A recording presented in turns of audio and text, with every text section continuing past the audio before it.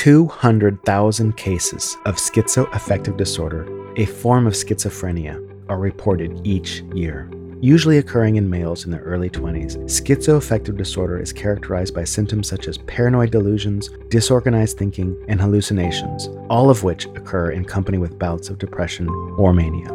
Today, our guest chronicles his 10-year journey of managing his illness after he first began experiencing symptoms at the age of 25. Among his delusions was the belief that people were literally burrowing under his house, that a celebrity was both living and spying on him from a basement just down the street. Our guest will also discuss his journey to wellness by way of a breakthrough medication that finally brought him to Earth after a full decade of unsuccessful treatment. Lastly, he will talk about what resources may be available if you suspect that a family member may be suffering from schizoaffective disorder, a subject which will be thoroughly covered in the program notes.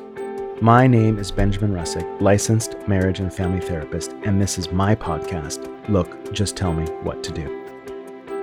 What are we doing today, sir? Today we're going to be talking about schizoaffective disorder, something that's affected my life greatly over the years. So where did we meet and when did we meet? We've known each other probably about 15 years. Where did I first meet you? With Justin. I met you through the Justin. Tall, lanky, way too good-looking guy who got all the women all the time. They were all the time. No one knows why. Fuck him and his attractiveness. And we were all living in Marin County, and we were kind of these three little jukes or musketeers, whatever you want to call it, who would run around in wreaking havoc, wishing we were wreaking havoc. Valid. It's Marin County where nobody wreaks havoc because nothing ever happens in Marin County because it's a terrible place. You drive across the bridge. You drive across the bridge. You see some trees. There's a cafe. There's some people on some bicycles. A woman walking her dog. That's about it. Yeah. For some reason, everybody loves Marin. No one knows why. So, yeah, we were pretty restless. It's hard being a single human who's in their 20s living in Marin. It's just not the spot. We kind of bonded. We bonded in our misery, and we would get in cars and go to the city. And I remember once I was with a friend. He was from Petaluma. We were in North Beach, and we ran into these women, these girls, from Petaluma, and they were all decked out, and they did not want to have anything to do with us because they wanted city people. Yeah. Get away, get these Petalumans, these low class, whatever, Marin, go away, you're gross. We didn't come all the way here just to meet local yokels. No, we want the creme de la creme. We want the creme de la creme, San Francisco boys. Man. Anyway. We digress. So I'm just going to get right into it. This is kind of a delicate issue, and I really appreciate your coming. Yeah. And I'm just going to talk a little bit about what schizoaffective disorder is as I understand it from a clinical perspective. So I'm holding the DSM. There's a chunk of disorders called the schizophrenia spectrum and other psychotic disorders, of which schizoaffective is a part. Yeah. Now, basically, all of these disorders are marked with symptoms of delusions. So a delusion is, what's a delusion? What I would describe it, based on my experience, is a grandiose belief in something that is false. You're committed to that belief. Yeah. You cannot be convinced otherwise. It can be everything from, my TV's talking to me to this person's coming after me. My father is conspiring with Verizon Wireless to come after me. Yes. Shia LaBeouf is living down the street in a basement and he has a radio transmitter. Exactly. And he's communicating with me. He knows things that I don't know. But we know things together. He's just down the street in that garage. See that garage right there? He's in there. Just down the street. That's a delusion. And then hallucinations are as you'd think, what's that palm tree doing in the middle of the freeway? And then we have disorganized thinking or speech, which is like word salad, random words that make no sense, thoughts that don't seem to link together. Yeah. Abnormal motor behavior, which is something you usually see in schizophrenia, not schizoaffective, which is catatonia, where they either not moving or they're moving in a very awkward kind of robotic way. Negative symptoms, which are like reductions in expressions of emotions, eye contact, intonation of speech. It's sort of a weird thing. It's like there's less of the person. In schizophrenia, when one of their bouts is coming on, you'll see negative symptoms and they'll start to recede and they'll isolate and then they'll get sicker and sicker. Anyway, those are the main symptoms. Now, the way these things are organized are based on usually duration of symptoms and frequency of onset of the symptoms. Yeah. So, for instance, schizophrenia is kind of for life, and it comes and goes in waves, usually hits people in their early 20s. All of these things usually hit people in their early 20s, mainly men. Yeah, it hit me in my in your mid-20s. In college, I've actually seen 2 or 3 people get some form of psychotic disorder. I had a roommate thought he was Jesus, and they found him in the jacuzzi with all of his clothes on, with a lid over his head. Yeah. He was pretty bad. He came out of it. He was fine. And then another guy who was just walking around the house, wandering with his big eyes. And it affects 200,000 people a year. It's real. It's real, yeah. Now, it says that 200,000 cases of schizophrenia a year and 200,000 cases of schizoaffective disorder. Now, does that equal 400,000? I'm not really sure. Yeah. All I know is that it's a lot of people every year. And if you are in college, you've probably seen it. You've probably seen it because that's when it happens. And it's really confusing because college kids, they don't know, like, what's happening to my roommate. It's just really sad. Anyway, so there's schizotypal, which is, I think it's less, it doesn't happen for as long. There's schizophreniform, like it's like 6 months versus 3 months. There's all these different schizas, okay? And that's complicated, and I'm not going to get into all of it. But what I am going to talk about is schizoaffective. So schizoaffective basically means that a psychotic episode, delusions and all these things that descend upon you from the sky, usually happen at the same time as an emotional upset, a mood change. You get really depressed or you get manic. Yeah, you get manic. So there's 2 basic types of schizoaffective disorder. There's the bipolar type and the depressive type. So the depressive type is somebody gets really, really depressed. There's some sort of change in their life, and then this onset. Now, it's not clear if one causes the other. It's not really, no one knows. All they know that these are the symptoms. This is what happens. This is what happens. This is what happens. And there's the bipolar type. That's mania. So mania is when you go off the rails, you don't sleep, you spend lots of money, you sleep with lots of people, your grandiose ideas, grandiose thinking, you're just off the rails. And then you have all these things happen. So you have the bipolar type, correct? I do. Yes, you do. For a long time, there was some confusion about your diagnosis. There definitely was, I was diagnosed with depressive disorder in the late 90s in high school. It eventually, the diagnosis made its way from kind of a normal depression to severe depression to bipolar depression. And then in 2006... That's when the shit hit the fan. The shit hit the fan. So in 2006, you kind of dropped off the map, and you would surface every once in a while, and you would be a little less psychotic. Or a lot less psychotic. And then it wasn't until you called me about a year ago. I'm like, my God, you sound like 2006 again. What happened? Yeah. So something happened. I was blessed and finally found good medical treatment. Right. It took a long time. It took over a decade of searching and pain and diligence and just not giving up. Yeah. And finally I found the right med regime. I haven't given up. Yeah. I've been through a lot and I found the right meds. That's great. Just so people know, this is a common thing. Yeah. The thing about medications is that everyone is basically a different chemical composition. Yeah. Psychiatrists are constantly tweaking medications to find out what works. They do this for depression. They do this for anxiety. They do it for psychotic disorders. It takes some tinkering. Sometimes it takes years. Sometimes it takes 10 years to figure it out. Sadly. So now we're just going to start, man. We're just going to start from the beginning, way back in 98, way before I ever met you. Way back You were 16 years old. Yep. And you were in high school. Pothead. You were a pothead. Were you doing other drugs too? Yeah. Just mushrooms and acids. Mushrooms and acids and stuff. No big deal. Nothing nothing that might explode your brain. And nothing that would severely alter your brain. That might chemistry. Turn your psyche into a hot spaghetti mess. Nothing like that. Nothing you shouldn't be doing when your brain's developing. Yeah, no problem at all. Just let's pour it in the mix. Right into my eyeball. Anyways. So in 98, I was having difficulty in school. My grades were dropping. So I started seeing a therapist. I was on, I think it was Adderall and one antidepressant. And I was good in high school. I was a happy kid, a good parents, theater kid, just kind of cruised along, had friends or whatever. In 99, I graduated, got into a school. And then I had a psych break when I went to Humboldt College. You had a break. What do you mean by that? I had like a panic attack. I just kind of didn't take my meds for a week and had kind of a mental breakdown. So symptoms of panic attacks are like overwhelming fear, heart palpitations, a sense of heaviness on your chest, difficulty breathing. Were you feeling those things? Yeah. I just was like terrified. I was like afraid of like failure. I couldn't make it. And so I called up my parents. I was like, I can't do this. I don't know what I'm doing. They drove back up to Humboldt, packed me up, moved back home. You know, in high school, I got best actor and I was going to, go do theater at Humboldt. And I had all these grandiose plans or whatever. And with all this like overwhelming sense of failure from lasting a week in college or whatever, it was compiling and it like built up on me. And a few months after getting back from college, I attempted suicide by hanging myself in my closet. It was a really rough experience because, my mom found me and she took me to the hospital. What happened that kept you alive? It broke. And you were unconscious? I was unconscious when I was found. How long were you unconscious? I have no idea. Wow. That's a hell of a story, Ryan. It's a close call. Ooh, people say there's no God. Yeah. Oy. Were you put in a facility after that? Yeah. For how long?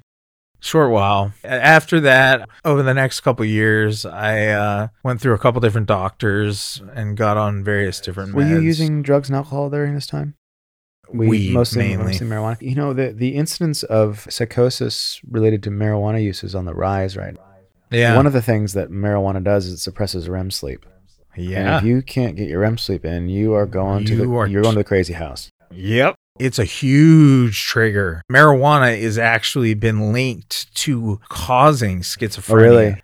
And schizoaffective disorder. Like if you do it when you're a kid. Oh, really? No kidding. I didn't know that. So you had this psychotic break in Brooklyn? Yeah, another attempt to vacate Marin. It's hard to vacate Marin. It's hard. It's like the mob. You may not leave. Anyone from Marin will know exactly what we're talking about. Yeah, 2003, I moved out to Brooklyn. Basically, I moved out there like the worst timing in the world. Shortly after arriving there was the Eastern City lost power. The night of the blackout, I was living with my sister at the time. Everyone in my sister's apartment complex gathered on our deck. We were having drinks or whatever. Everybody was kind of relaxing. But it was a weird scene because like at the time, it was shortly after September 11th. No one knew what was happening. There was no power, no cell phones. People didn't know if it was like a bomb. Like literally, it was like it could have been a terrorist attack. Nobody knew what was going on. There was no way of communicating. I mean, everyone was in total fear. And I had literally just moved there 2 or 3 weeks prior from a super small town in Northern California. And this is New York City. So I'm just like scared shitless. You know what I mean? I'm like, okay, I'm going to have a couple beers, take the edge off or whatever, take my meds for the night, which is a large dose of anti-seizure meds and antidepressant.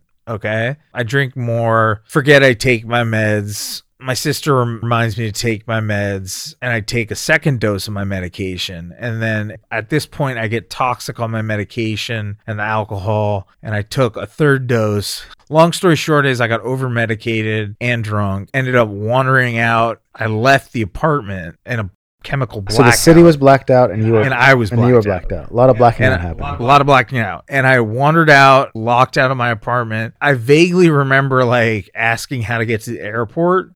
Can you imagine like wandering around like escape. Yeah, I was scared shit. I was scared out of my mind trying to leave. Some homeless guy took me to the Brooklyn hospital, but I had no ID, no money, like nothing. So they just put me in a room and my sister didn't know where I was for like 5 or 6 days. Oh, Jesus. Yeah. She woke up the next day during the blackout, which lasted 3 days. Jesus. And she had no idea where I was. Do you remember being in the room? They just put me in a room somewhere and sedated me the whole time. Okay, so you were pretty out of it. I woke up one time and I vaguely remember seeing like her room. And then the next time I woke up, my sister and all her friends were there. It was terrifying. At this point, your drinking was increasing. Yes. At that point in my life, I had started drinking. There was a mixture of weed and alcohol and whatever psychotropic drugs you were on. And this is all prior to the onset of schizoaffective disorder. Just extra trauma to throw in there. Let's fast forward a little bit. Suddenly, you're back in Marin County. I went back to college in Marin, and that's how I met Justin and you. And I was working for Justin's dad. You were working for Justin's dad. That was the interesting job. It's amazing. He would call me up. Where's the Cardonia file? Which is like some case we're working on. I'm like, I don't know. It's like at 6 a.m. He's like, I gotta get to court. My ass is gonna be in a sling. And where'd you put it? Oh, here it is. Okay, I found it. Never mind. Bye. Clunk. Right, it was just anyway. That was a job. So God bless George Oliver. So 2006. Let me just talk about my experience. Yeah. I knew nothing about any of this history.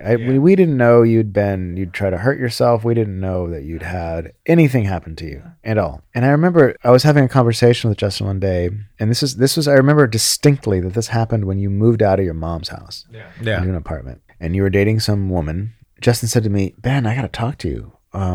He thinks that she was possibly assaulted. So I'm like, what do you mean she was assaulted? What are you talking about? Okay, so I remember calling you up, and you sounded different. Your voice was choppy. You were very suspicious sounding. You just sounded bad. And like, what's going on with that girl? People are just kind of shifty. I don't know what's going on, man. Like, I'm not really sure. I was like, what the fuck is going on? Justin and I started talking some more, and it just sort of came to the surface that like we would hang out with you. It was like you started talking about all the people that you'd hurt. Your eyes were flitting about the room. Your body language was sort of kind of different, and you were kind of hiding in plain sight. It was very strange to see. May I mention you have epilepsy? I do. Yeah. And Justin was like, maybe it's his epilepsy meds. Like, I don't know, man. Like, I don't know what's going on. And I just remember it was just a shitstorm of confusion that began, and then that was the beginning. So tell me what was going on with you at that time.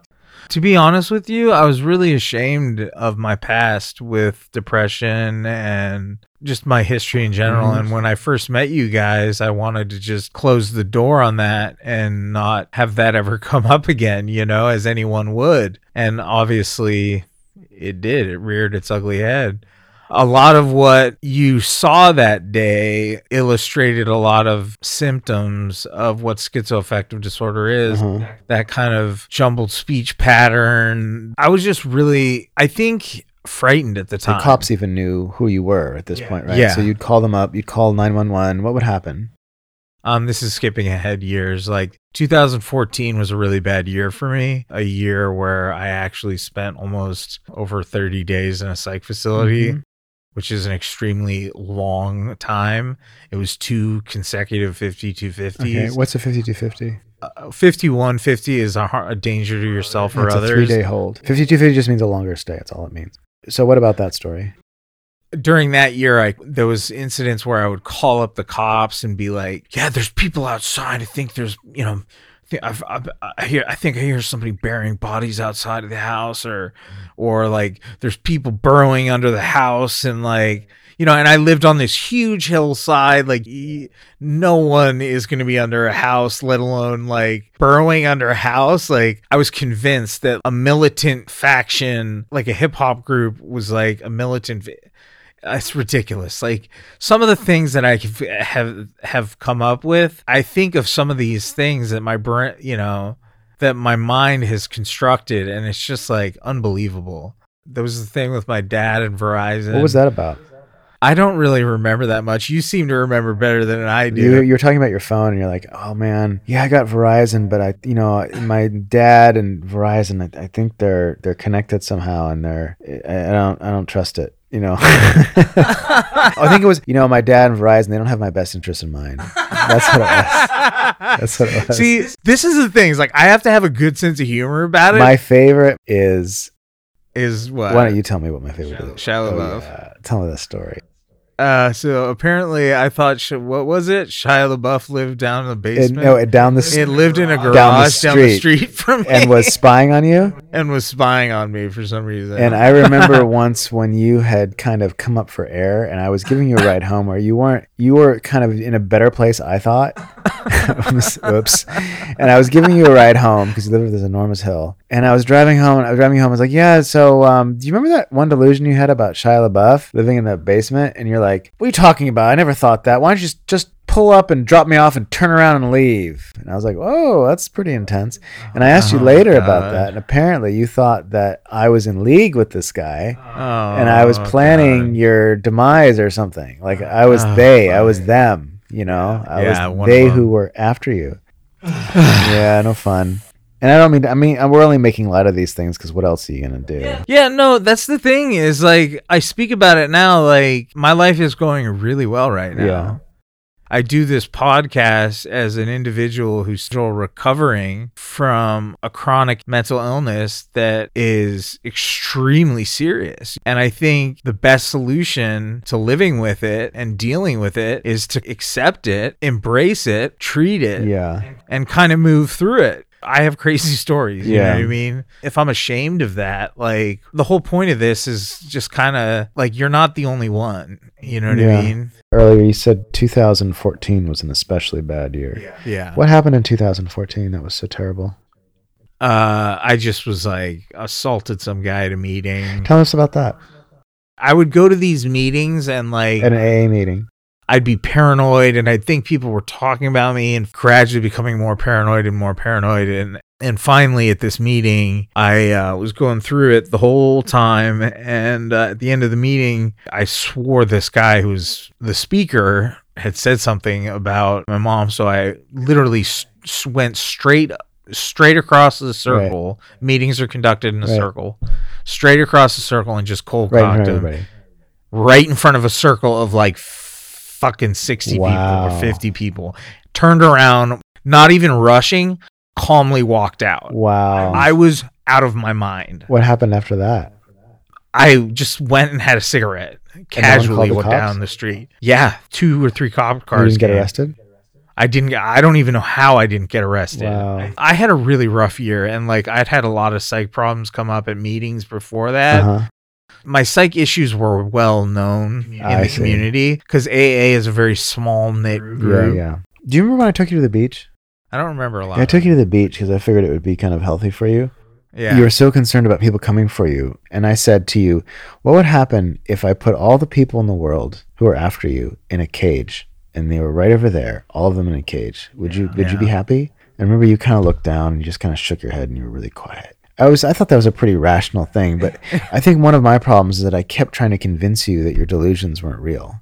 Yeah, it's not what you do. It's not what you do because you can't, I wasn't in school at that point, but even now it's like really difficult when somebody is delusional to really, because your ego just wants to be right. Like, no, fuck you. You can't think that. That's ridiculous. Yeah, no, that's the thing. It's like even for me, like, I've talked to people suffering from mental health issues because I'm in recovery and like, in AA, like when someone with mental health issues has problems, that individual is usually kind of pushed my way. Sometimes it's hard. Like there was one situation where I was talking to an individual who's clearly in the middle of a severe delusional state. Like I was at one point. I was not in a delusional state. I was perfectly balanced at the time. But he was like, it was looking in a mirror, you know what I mean? He was just like, he was talking like sheer madness. He was like mumbling. He was worse off than I was. You have to be really patient when talking to a person who's delusional, you know what I mean? It takes a lot of patience and tolerance because you have to be able to take a deep breath and kind of like, okay, I'm going to kind of let them talk and work through their issues and kind of like just accept that they're in their state and you got to provide them like a safe kind of sounding board to kind of work out their issues, you know what I mean? Because like you can't convince them otherwise. Right. You have to put them in a position to like get help. That's the key thing. So let's talk a little bit about your treatment. What are some of the things that you saw, that you witnessed and experienced while you were in all those institutions? Oh, man. Yeah, I've seen a lot of fights. That's common. What do people fight about? Stupid shit. There's a lot of people like tongue out, like wandering around. And so these facilities, basically this sort of gray, white looking environment with couches and overhead fluorescent lights. Lots of games, like puzzles and things. Old newspapers. What else? TVs with plastic over it. So you don't smash them? Yeah, mounted on the wall. And are you locked up in your room or are you allowed to wander No, around? God, no. We're not. I mean, you're not in like One Flew Over the Cuckoo's Nest. It's not that bad. There's no padded room. There is. There is a padded room. They exist. They do exist, but you don't go into them. I've been in one. You have? When were you in a padded room? Twice. 2 times. God. The first time you get sent to a psych facility, it's hard. I was sure my delusions were fact. And they took me to this psych facility, the first one I went to in 2006. And I was like fighting all the guards. And like, I was like, no, you can't do this. Some 4 guards to hold me down. And they gave me a shot of Thorazine in I think it was the ass of the thigh. I'm not sure which. And they threw me in a padded room and I woke up. Like, that is the One Flew Over the Cuckoo's Nest. Yeah. So you've been... They do that. They do that. For violent and active. I mean, they have to do that. So one question that I wanted to ask was, how did your life change? Like, did your lifestyle change? I know in your 20s you were living at home and then it all kind of hit the fan in 2006 when you moved out. How did your day-to-day change? I had to come to terms over the years with my diagnosis, and I had to accept where I was in my life and embrace my disorder. And I had to take charge of my life. I had to start getting pill boxes in order and be vigilant about my treatment, get good doctors and follow their orders very strictly. You know what I mean? Until I did that, nothing changed. You had your parents to live with this whole time. You weren't ever on the street or anything like that? No, I was blessed. I honestly, like, there's a reason why we see a lot of homeless people out in the streets struggling with this disorder. Yeah. It's because they don't have I was blessed with a loving family and a caring family and a large support group. I am so lucky. Yeah. I remember once getting a text from your sister. Yeah. I mean, texted me, why me? Yeah. I don't know, but I guess she was texting everybody. Yeah. And was it like, did you feel handicapped, quote unquote? Never. Okay. So I am. but you didn't miss a beat. Did you keep like going to school? I did. I was at a university. You completed that degree. I did. I got a bachelor's in fine arts. It's easier to be a little crazy and get a fine arts degree than it is to get your law degree. Yeah. So the things that changed dramatically, I suppose, was your relationships with people. Yeah. It was, like your relationship to Justin and myself and your family, and just suddenly, whoa, this person is now very different. It really kind of set up a very large filter socially. It kind of weeded out, You found out who your friends were. Exactly. I really did. It was a true test.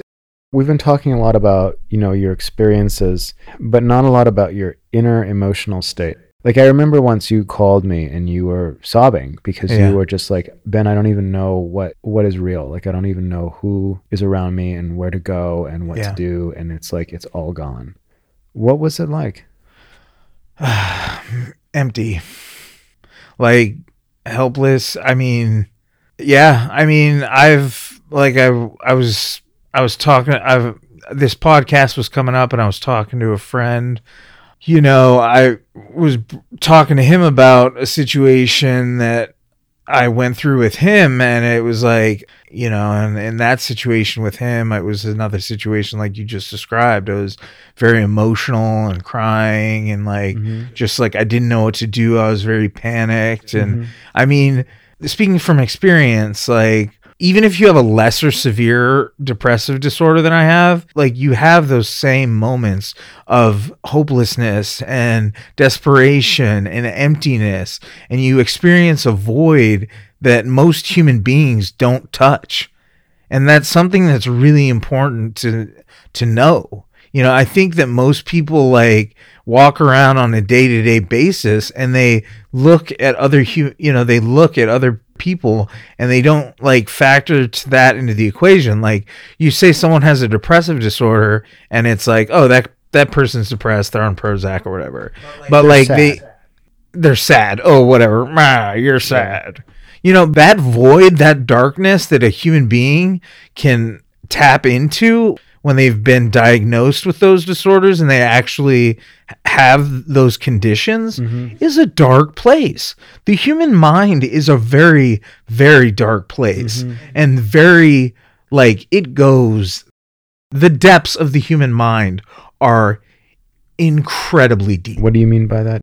I still to this day, like, have issues of deep, to be honest with you, like, to this day, like, when I think of some of the dark thoughts that I've had during these delusions, like, I still am ashamed of them. You know what I mean? I can honestly say that, like, in a sane, lucid state on a day-to-day basis when I'm working like at my job, or when things are going great for me now, like things are going well in my life, and like, but like there'll be moments in the day and I'll just like be like what? I thought that? Like, and like those are things that my mind fabricated. When we discussed doing this podcast, which I had reservations on doing, but I'm glad I decided to do it. I had to do some research into the condition, and it was really therapeutic. I got to read about the disease, and I got to discover that I'm not the only one. You know what I mean?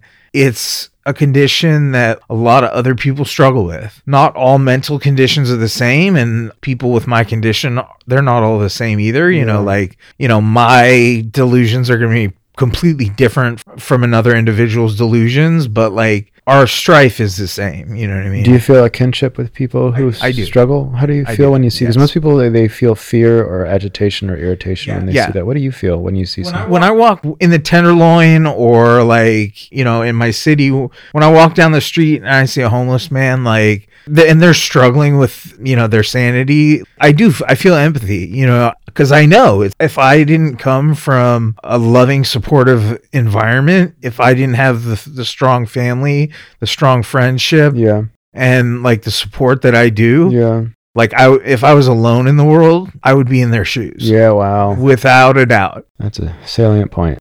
Yeah, you know what I mean? Yeah, you would be there. Yeah. You would be homeless on the streets.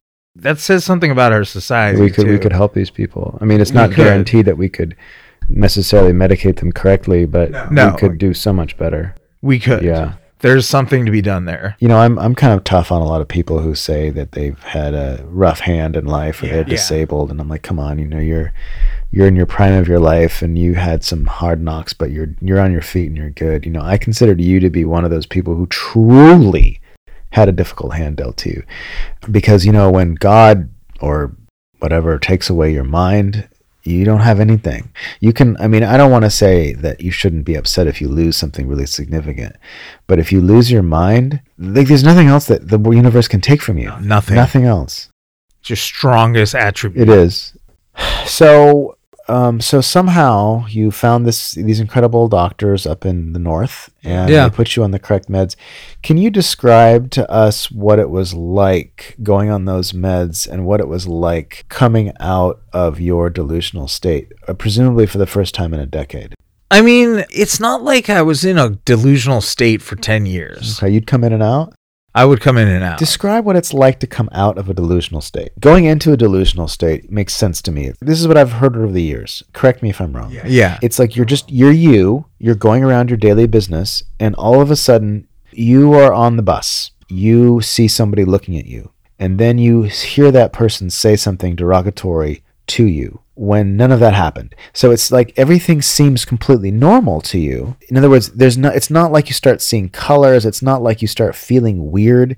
You feel the same. Next thing you know, it's real. You start believing all these things. It's just wild, I would imagine, yeah? It just happens. There's no like kind of warning signs. What is it like to come out of those states of delusion? When I kind of calm down and get my meds right, usually after some good inpatient, like I'll go through a hospitalization, and I kind of come back to balance, and I feel calm. The lack of pressure.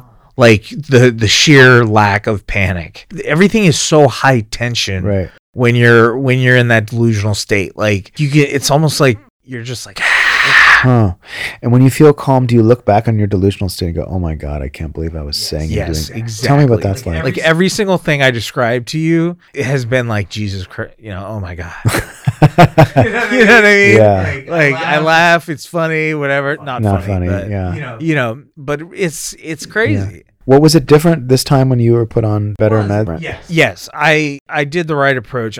When I moved up to Portland, I did a hospital stay where it was like I lived a month and a half, 2 months at this like house. You stay there rent free, covered by insurance. Did you know that you had landed finally? Yeah. How did you know that? I knew there was a difference this time around. I just felt a lot more clear in the head. And I was on Seroquel for like 10 years on a very high dosage of it. When I moved up to Portland, they're like, yeah, we are going to put you on a different med, and they took me off Seroquel completely and put me on a low dose of a different antipsychotic. And I was very clear-headed, and I mean, it was like night and day. Wow, that's a good story. So here you are. Welcome back. Great to have you back. We've missed you. Part of the reason I flew you down here was to say I'm so glad that you're here, and I see how hard you've worked and how hard you are working, and I'm happy to fund your operations in the Bay Area for a weekend. What should family members do, and what should individuals do if they find themselves having these symptoms? For an individual trying to figure out if they have it, that's tough. I think the individual will be the last person to know if they have it or not. Clearly. I mean, just watch any episode of The Twilight Zone. It's like you're the last one to know. You're the last one to know if you have it. You are the alien. Yeah. But for a family member or a loved one or a friend, I think the very best thing is there's so much information out there. Dig it up, get help, and don't be afraid. Get them into therapy, take them to a hospital, get them diagnosed, get them medicated. Right.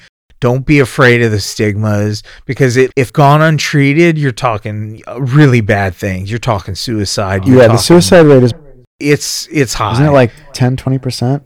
And also harming others. If you let delusions go unchecked, they can go on to believe any number of things and go do all sorts of things. You turn on the news, like, what if they're an armed citizen? Like if they're a hunter, and you never know. If you think someone has it, call the hotlines, get the info, go to your nearest doctor. One of the things that people often ask me, because I work in addiction, like, what do I do when my loved one is incapacitated, danger to themselves or danger to others? Yeah. It's real basic. You call 911, the cops will come, and the police will make an assessment of what to do. That is the best thing to do. It's just the best thing to do, because it's not always safe, for instance, for you to transport somebody who's delusional, put them in your car and take them to a hospital. If they seem passive, then sure, but most of the time it's not going to be so easy, and the police are not going to come and rough up your loved one unless that loved one has a knife or they're throwing stuff and breaking stuff, in which case you need the police to come in and be strong. You can also do what's called a welfare check. So if you know where someone lives, you can call the police, and you can say, if you're concerned for their well-being, you can say, I'd like to have a welfare check performed on so-and-so. What will happen is the police will show up, and they will make an assessment of the situation. If they decide the person has what's called a failure to thrive, or they're harm to themselves or others, they will take them in. Oh, really? Yeah, it's called a welfare check. And also, like in some cities, like in San Francisco, there's a welfare check team. Oh, really? Yeah. Not all cities have that, but the police are going to know what welfare check means. Like, I'm worried about this person's sanity. Well-being, yeah. So a lot of the things that police and firemen and paramedics and all these people do respond to are mental health issues. Yeah. And I do think that there's a lot of talk today. I'm not going to get into the defund police thing, but I do think it's a good idea that there's a mental health task force out there, because it's a real thing. And think about it, people. 200,000 cases a year. That's a lot. That's a lot of people. That's a lot of people. I mean, and you look at all the homeless people. Yeah, I mean, you've had how many people got COVID? How many people died from COVID? And nobody talks about mental health issues on the news. That's the one thing that makes me mad. As someone who suffers from a severe mental health disorder, watching the news on a daily basis and never hearing about mental health issues, it's infuriating. I think addiction is in the same category. Yeah. It is a mental illness too. Addiction gets a little more attention. A little bit more attention. It's sexier. Much sexier. I walk around the TL or wherever, and I see all these folks, and a lot of them, it's just schizophrenia or one of those subtype. They're not necessarily drug addicts. No. They're literally, they can't help themselves. And who's going to take care of these people? No. It's just awful. A lot of people say, you got to pull yourself up by your bootstraps. Like, these folks don't have bootstraps. Yeah, they can't. Their minds are gone. They deserve the help. It's not complicated. Yeah. Since you've recovered, what changes have you made in your life to improve yourself? Let's see here. Since 2017, I've been working full time, and I went back to school.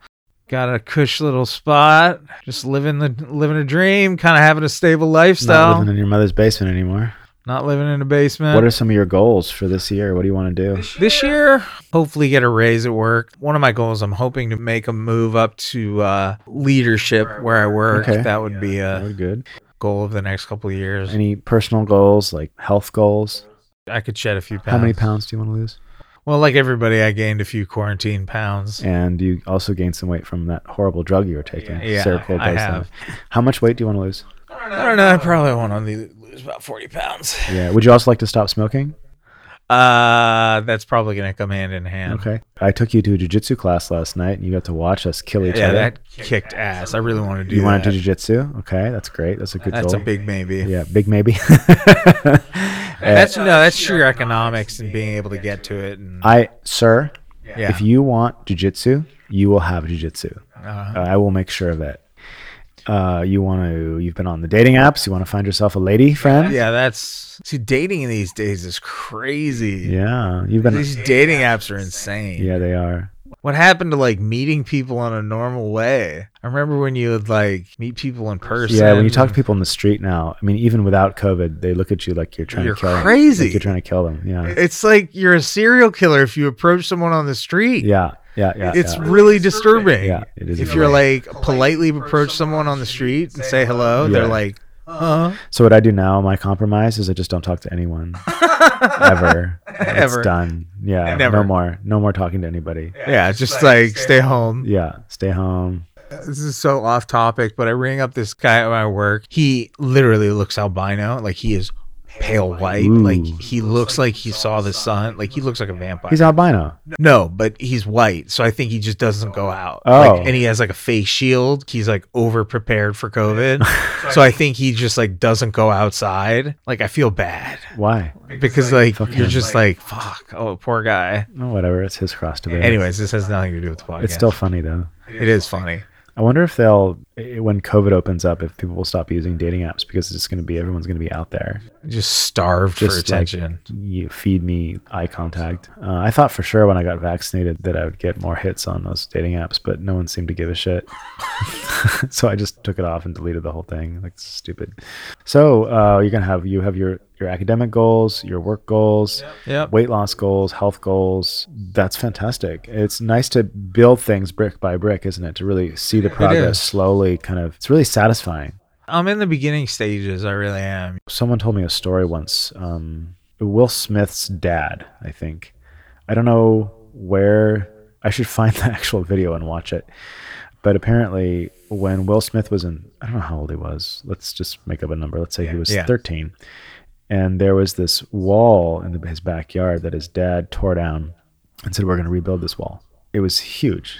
And every day after school, he'd come home and he and his brother would have to work on this wall really meticulously. And his dad would come out and inspect it, make sure it was exactly correct. They worked on it for, I'm going to make up a number again. I'd say a year. Hard work, slow work. At the end of the whole thing, his dad said, listen, the reason that I tore down this wall is not because we needed a new wall. I wanted to teach you something. That in life, if you want something big, you have to go brick by brick. And every brick that you lay has to be perfect so that you can put the next one on it. Yeah. And that story helped me an enormous amount. That's how I put together this podcast. Like, I got to get the right equipment. I got to get this. I got to get that. Thing is that when you have a mental health issue, you can't lay the bricks. The bricks are crooked. They break. You don't have bricks. You don't have mortar or whatever. There's a host of problems. And you're relying on a third party for your mortar. Exactly. Well said. And so the cool thing is that when you have your mental health people, your team, you can start building. It's not going to be given to you, but you can start building. And you just every day, lay a brick. No matter how small and insignificant it seems, take a step and do it beautifully and do it correctly. Go to the gym and work out. Eat a really good meal. Those are all bricks. Spend an hour cleaning up your resume. That's a brick. Take steps. Clean your apartment really, really well. That's a brick. Make your bed. That's a brick. All these things are bricks. All the things that we do to further ourselves in life are bricks. Just lay them and do them right and do them well the first time. You will see the wall begin to get built, or the tower, or whatever metaphor you want to pick. And that's what you get to do now, and that's exciting, isn't it? I'm looking forward to it. I am too. Well, I think we're done. Okay. You feel complete? That's a pretty intense little hour we've just had. That was good. A lot. There was a lot of information. I really appreciate you. Oh my God, I'm going to say it. I really appreciate your vulnerability. I hate that word. That's a bad. It's so catchy. Are you vulnerable? Are you authentic? Are you mindful? You know, I was, I'm going to riff for a bit. The thing about mindfulness, if you say it, you're probably not being mindful because it's a cliche. You know, it's a cliche word. And if you have to use a cliche word to describe something, you probably don't understand it yourself. There's lots of ways to talk about mindfulness. Means staying present. It means being awake, really, and conscious about where you are and what, like what Yoda said to Luke Skywalker, where he was, what he was doing. Basically, Yoda never says mindful. Yeah, he never. Yoda. I cannot teach him. He is not mindful. No, what is this? Anyway, so yeah, F those words. Tired of those words. Let's get some better words. All right. Yeah. Much better words. Let's get them. Okay. All right, sir. How do you feel? Good. All right. Thanks. Bye. Thank you for listening. Pertinent information stemming from this podcast will appear in the program notes. Should you have any questions or would like to be a guest on my show, you may contact me at benjaminrussick@gmail.com or go to my website at benjaminrussick.com. I encourage you to subscribe, share, and all the rest. Tell the world. Tell everyone. Thanks again. And remember, should you ever find that your plate is full, consider getting a bigger plate.